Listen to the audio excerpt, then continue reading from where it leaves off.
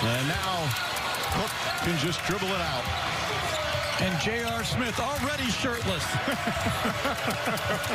Final seconds here in this NBA season. The respect from those two. And that's it. It's over. This historic 2020 NBA championship belongs to the Los Angeles Lakers. The Lakers conquer the bubble, and banner number 17 will soon hang in the rafters.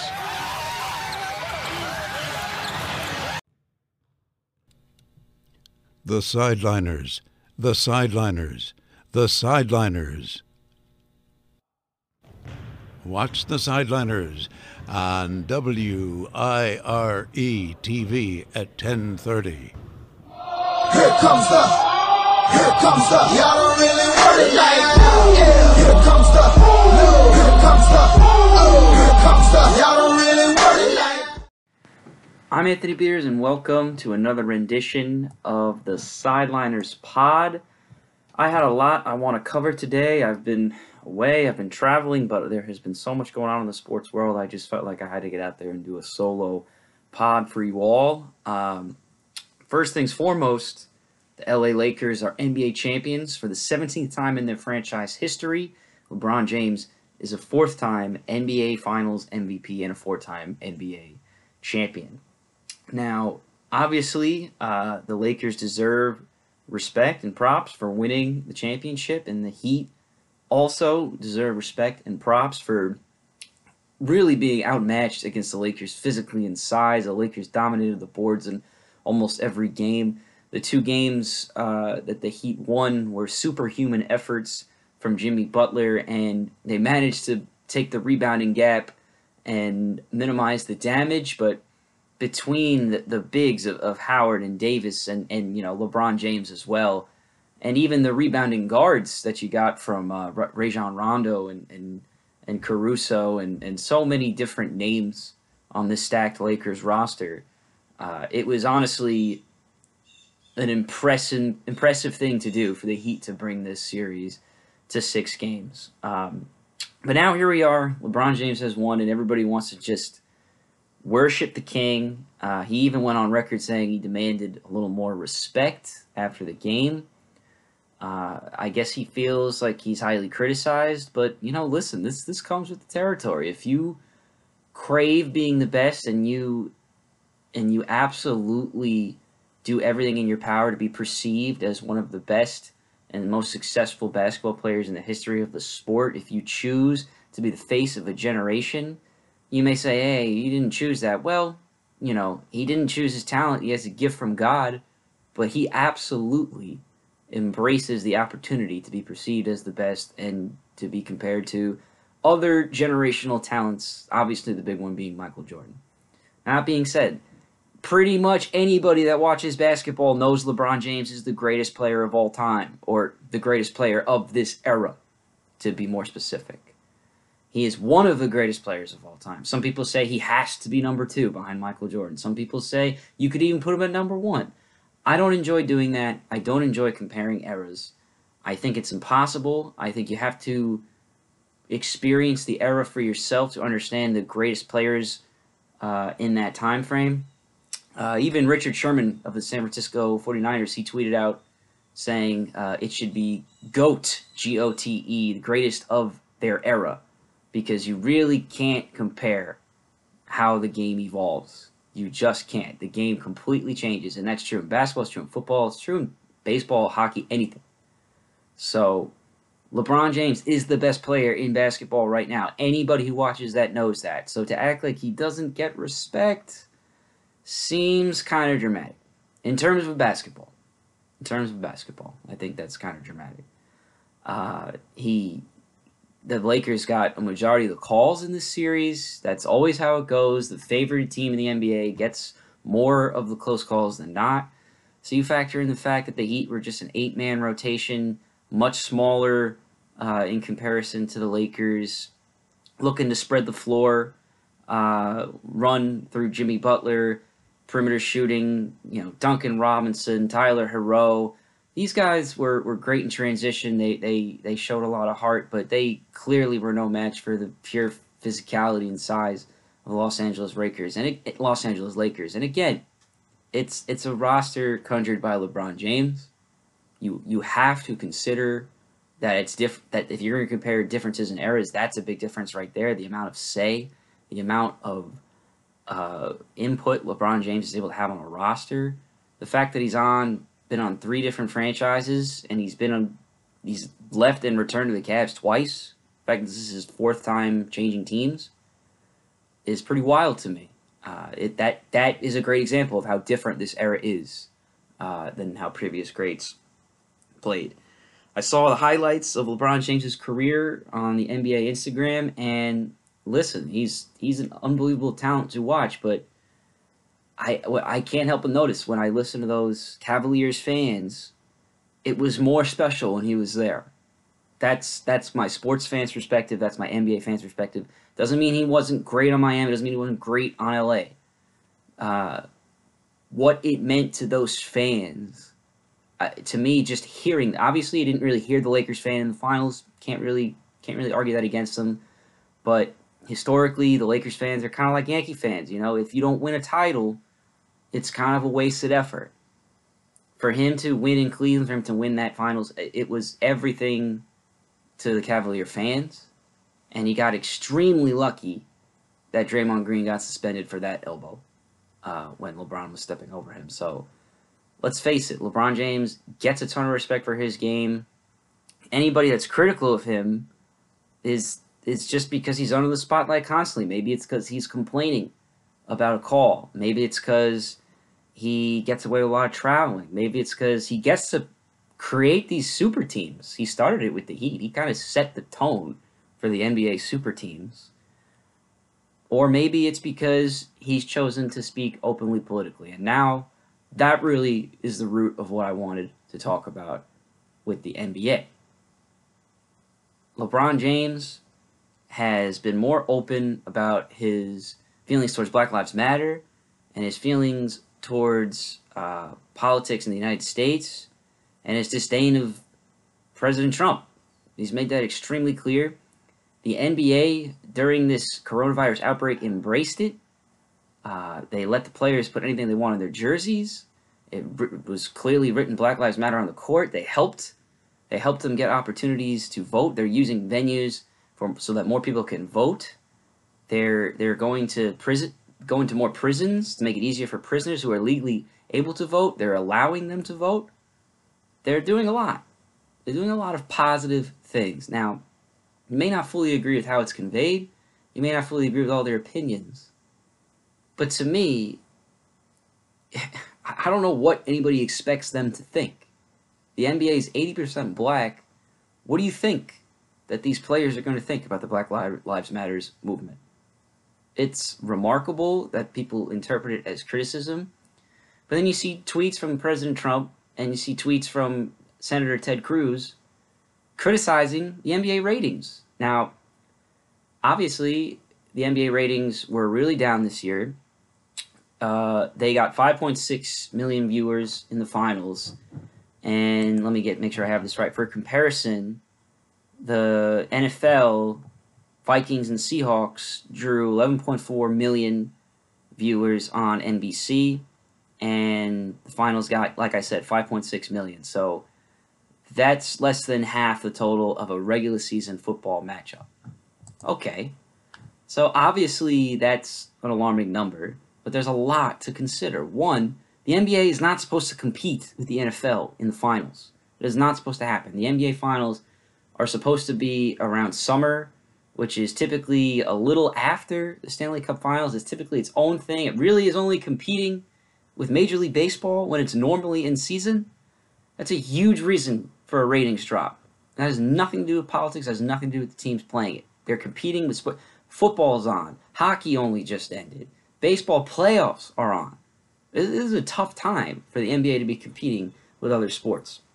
So you lose a lot of the multi-dimensional sports fans like myself. I try and flip around and watch everything, but some people are going to say, you know what, I'm not really in the finals, let's watch the football game. Okay? A lot of numbers there of people just doing that. And obviously, yeah, there are political tones to the NBA season this year that are going to rub a lot of people the wrong way.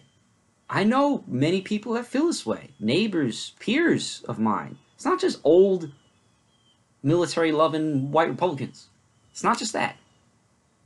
People that know cops, people that know firemen, or just average Republicans that just, or not even necessarily Republicans. I shouldn't say that. Probably mostly Republicans, but, shouldn't generalize. People that are upset with politics being in sports. Now, that's something I ranted about in a previous podcast.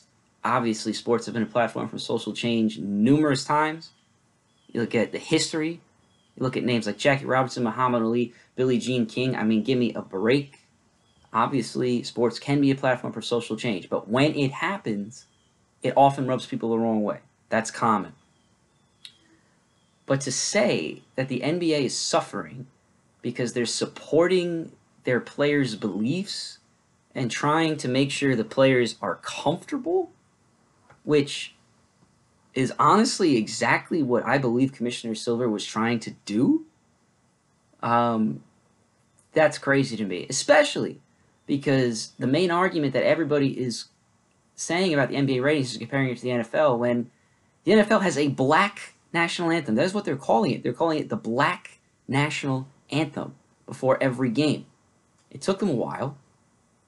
Colin Kaepernick got a lot of criticism in the beginning of starting this whole thing about displaying protests during the national anthem. But football has been just as political recently as the NBA. It may not be as in your face. They don't have Black Lives Matter written on the field, but they're letting players, wear their own cleats and write their own information there. It's no different than the players writing their own phrases and beliefs about, equality or Black Lives Matter or whatever they wanted to write on their jerseys. I don't see how you can honestly say the NBA is suffering because they're letting their players be authentic about their political feelings. And assuming that's the reason is wrong. It's wrong to me. I list out a bunch of reasons. Obviously, big one, pandemic in the bubble. Season was paused and returned later. No fans. Different atmosphere. Of course these are going to hurt the ratings. Now, you factor in the fact that it's got to compete with all those other sports at this time, and that it's out of season, and, that the matchup was kind of predictable. The Lakers obviously were supposed to win. The Lakers did win. That's going to hurt the ratings. So, if you feel that the NBA is getting too political, I guess I can understand you kind of being beat over the head over and over and over about many of the political discussions that they're looking to have. I bet maybe it seems a little weird when LeBron is covered in sweat and he just had a triple-double or some great night, and the first thing they want to ask him is about Breonna Taylor. I can understand that kind of being different. I can understand that kind of being not easy for people that maybe just want to relax and watch hoops. But the reality is this. These players are people. And the league is 80% black. They already think this. And there's nothing wrong with them thinking it. So why does it matter if it's displayed in a different context? It may be an adjustment, but at the end of the day, if you love basketball, it will persevere. And that is what Mark Cuban retweeted in this very interesting article. I highly recommend it.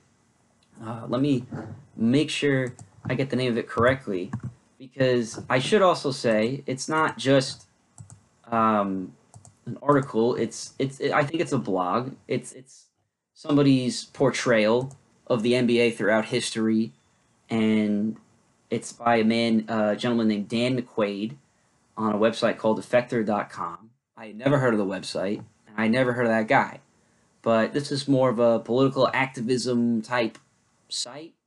But this is clearly written by a guy that knows basketball and a guy that understands the history.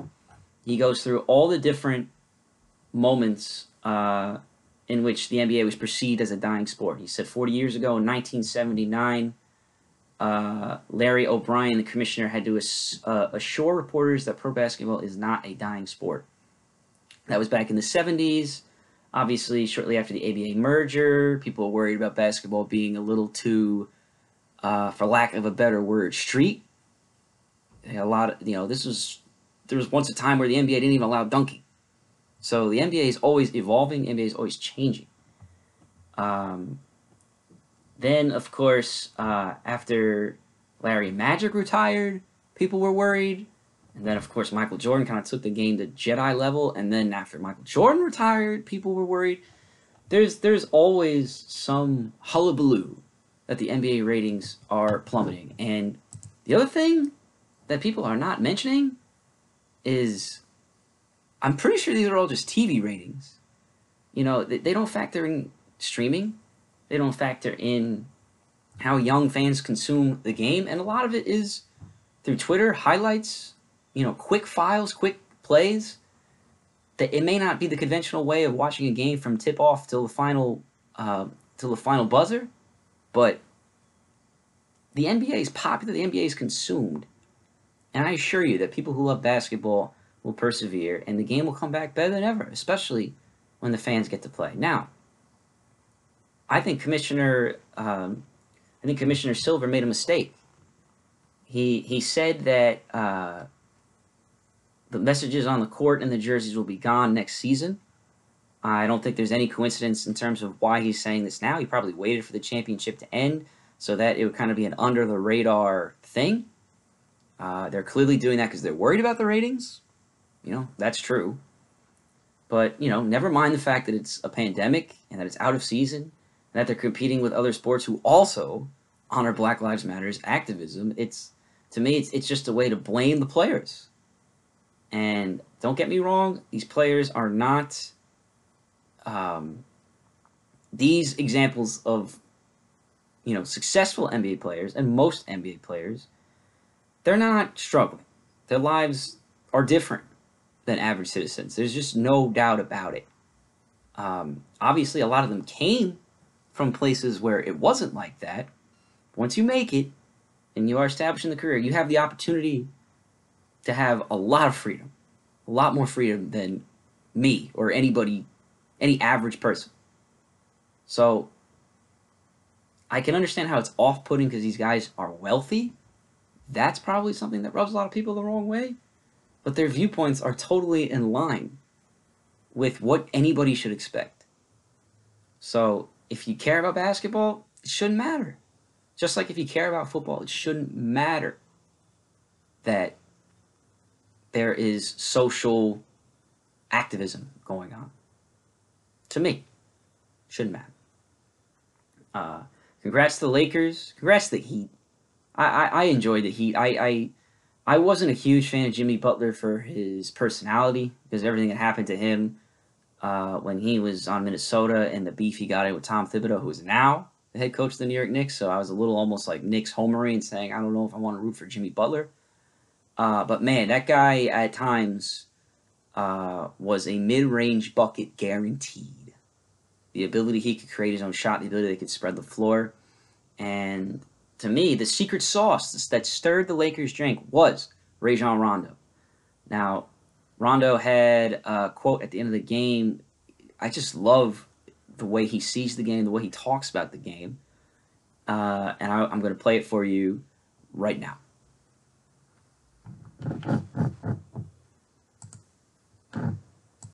We've always believed in each other from day one. I told myself a story a couple years ago. I think it was 2017 when Bron lost to Golden State. I told myself if I was able to get with a guy like LeBron, there's no way there was going to be a team that beat us 4 times before we beat them 4 times. And I was just thinking from the mental aspect of, breaking down film, studying guys' tendencies, and just understanding being able to dominate mentally on the court. Because the game for me is more mental than physical. If I'm able to outsmart my man, I compare it to chess. If I'm able to make two steps ahead of Mike or Jimmy, then we're ahead of the game. And if I got myself on the court along with LeBron James, I felt that it would be impossible for teams to beat us in 4-game series. Obviously, shout out to Rondo, and again, congrats to the Lakers, and big picture to us Hoopers, us huge basketball fans like myself. Don't worry, going to persevere. I was proud of the NBA, if I'm being honest. Most of the commercials were about voting and just encouraging people to get out and use their voice. I thought the broadcast and the bubble experience was entertaining. I thought they did it the best. They had no positive COVID tests. They just, and that was after they got a lot of criticism for choosing to do it in Florida, which was, obviously a state with a lot of viruses, with a lot of positive cases of the virus, excuse me. So I'm going to miss the NBA. Congrats to the Lakers. And yeah, LeBron, he's one of the greatest to ever do it. Even though there are a lot of facets that people are annoyed by, and if he's annoyed by that, then he's being a baby. But truth is, he's one of the best to ever do it. And you can't argue any other way. Speaking of being a baby, I kind of had a real tough time with the Giants-Cowboys game on Sunday.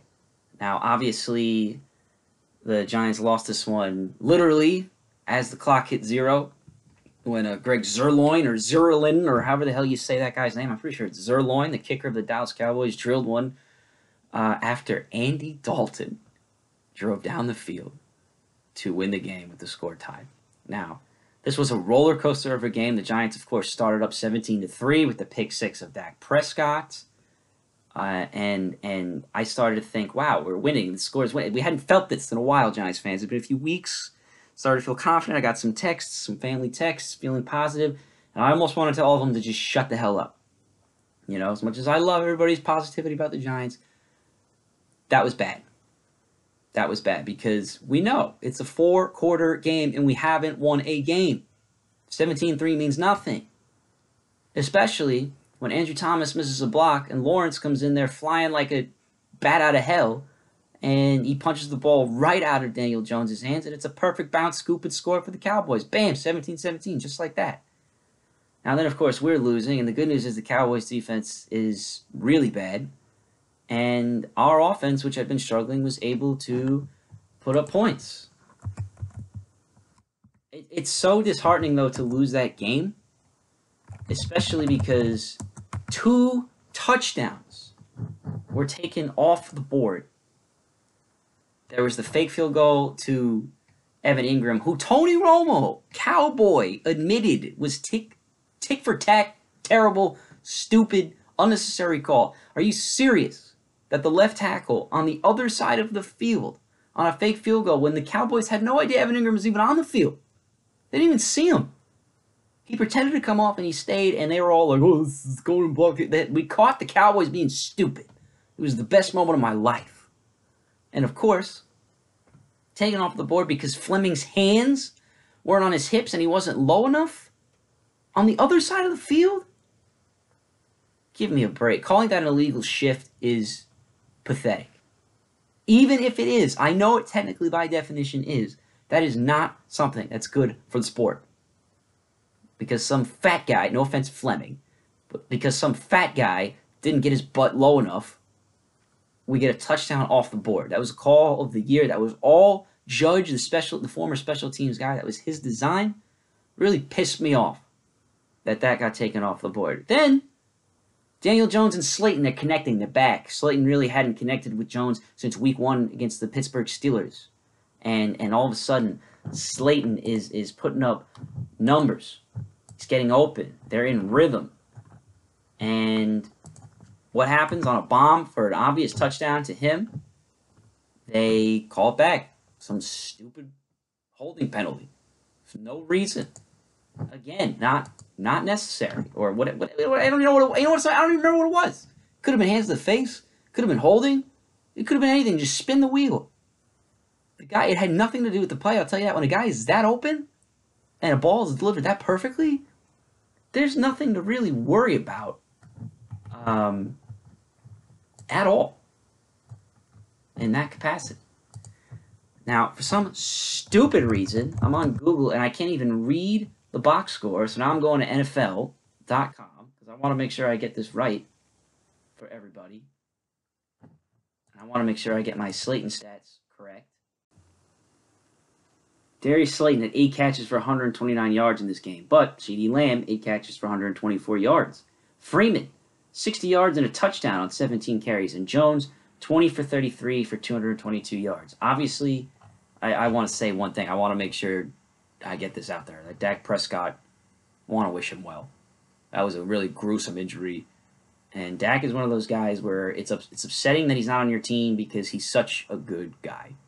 And every time people doubt him, every time people say he's not capable, he's really a grinder, really finds a way to show his worth. I think there are a lot of problems with the Cowboys, and I think he is far from one of them. And you hate to see guys get injured like that.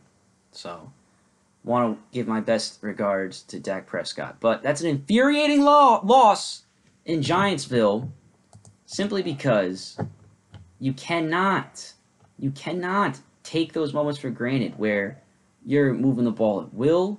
You had a pick 6 in the game. Andy Dalton gave you a gift when he botched a snap and literally hit it to Blake Martinez. Got to capitalize. Got to do more. Even Andy Dalton, even besides the horrible turnover, he was still 9 for 11. I mean, I'm sorry. You got to do better than that. Maybe they were more prepared for Dak than they were Andy Dalton, which is a crazy thing to say. But to me, that's one that got away. Now, a lot of people are saying, who cares? 0-5, Tankathon, Trevor Lawrence. Listen, if we, in some universe, end up with the number 1 pick, I'll be the first one to tell you that they absolutely should go after Trevor Lawrence. And that's no disrespect to Daniel Jones. That's no disrespect to anybody. That's just the opportunity of getting a generational talent. But right now, Jones is our quarterback. And right now, there's nobody behind him that I want to see in. So I want to see Jones do better. And I want to see this offense do better. Our defense matches up well against Washington. Could be perhaps 17-14, 24-21 type deal. Lower scoring, I believe, will happen. The Washington football team has a ton of quarterback problems right now. But just a brutal loss for the Giants. Judge finally got to a point where he had to admit that obviously, yeah, we're 0-5. This sucks. I don't want to feel like we're not trying to get wins, but at this point, you got to start to see progress. Now, that's a tough thing to hear from a coach, but here's how he said it. Joe, obviously your record's not what you wanted it to be. I'm wondering, though, have you seen progress that's acceptable to you at all so far this season, or does that not matter when you're 0-5? Well, that's all that really matters to us, to be honest with you, is the progress we're making right now. Okay? The record will come, all right, in time. Obviously, we're not happy about losses. That's not what we do here. But I've seen a lot of progress on all fronts and all units. We have to keep making consistent progress to keep being a better team as the year goes. And obviously, Judge, I want her to be my football coach next year. Giants can go 0-16, and I want Judge. I love the way he carries himself, love the way he talks about his players. I think he's prepared. I think he understands the game well. I think he's letting Garrett do his job, and at times he's not doing a good job. So I have no criticism of Judge really whatsoever. I think he's doing the best with what he's been given. Gettleman's fingerprints are all over these issues. We've talked about it time and time again. He's made a lot of risky moves. When you're not winning, it's not going to be good. And when you're an old guy with an old school vibe in a game that is getting younger, in a game that is becoming more about stats and understanding, I mean, it blows me away how stupid some of these GMs are. A good example, DK Metcalf. Easily one of the best receivers in the game right now. And easily had the best NFL Combine in history. The fastest, strongest dude in the history of the NFL Combine wasn't drafted in the first round. This is how stupid some of these GMs really are. Lamar Jackson was not drafted in the first round. Stupid. So, or perhaps he was the last first round pick. Any team could have Lamar Jackson. I'm fairly certain of this. Now, he might have been 32nd overall, something stupid like that, but he should have been gone way earlier. Way earlier. So, point remains, the NFL is changing. There's a lot of clueless organizations out there. Like, I actually still think we're a better 0-5 team than the friggin' Jets, who they are lost. I mean, that is just clearly time to fire Adam Gase. I don't know why they don't see that. But the Giants, man, that was a tough loss.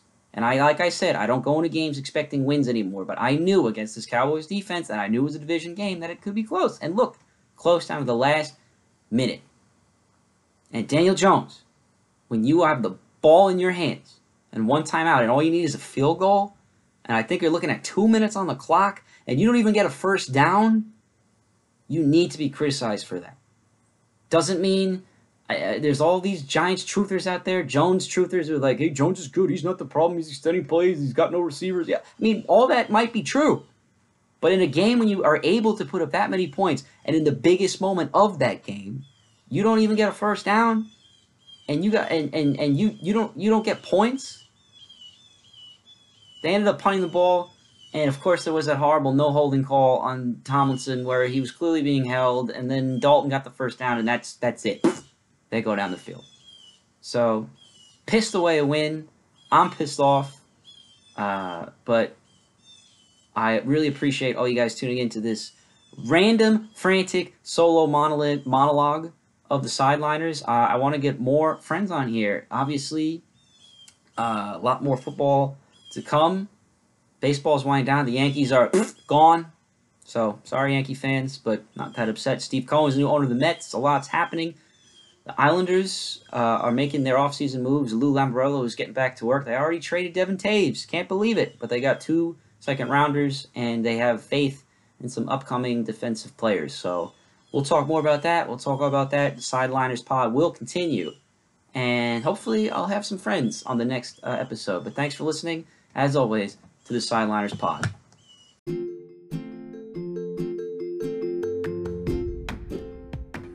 The Sideliners are brought to you by Anchor.fm podcasting. If you're interested in podcasting, or you just want to get something out there and you have creative limitations, or you're worried about money or anything like that, fear not. Because Anchor allows you, or anybody, with the simplest of computers, the simplest of recording tactics, to get your podcasts on the air. And guess what? You even had a chance at making a little money. So please utilize Anchor, and thanks for listening.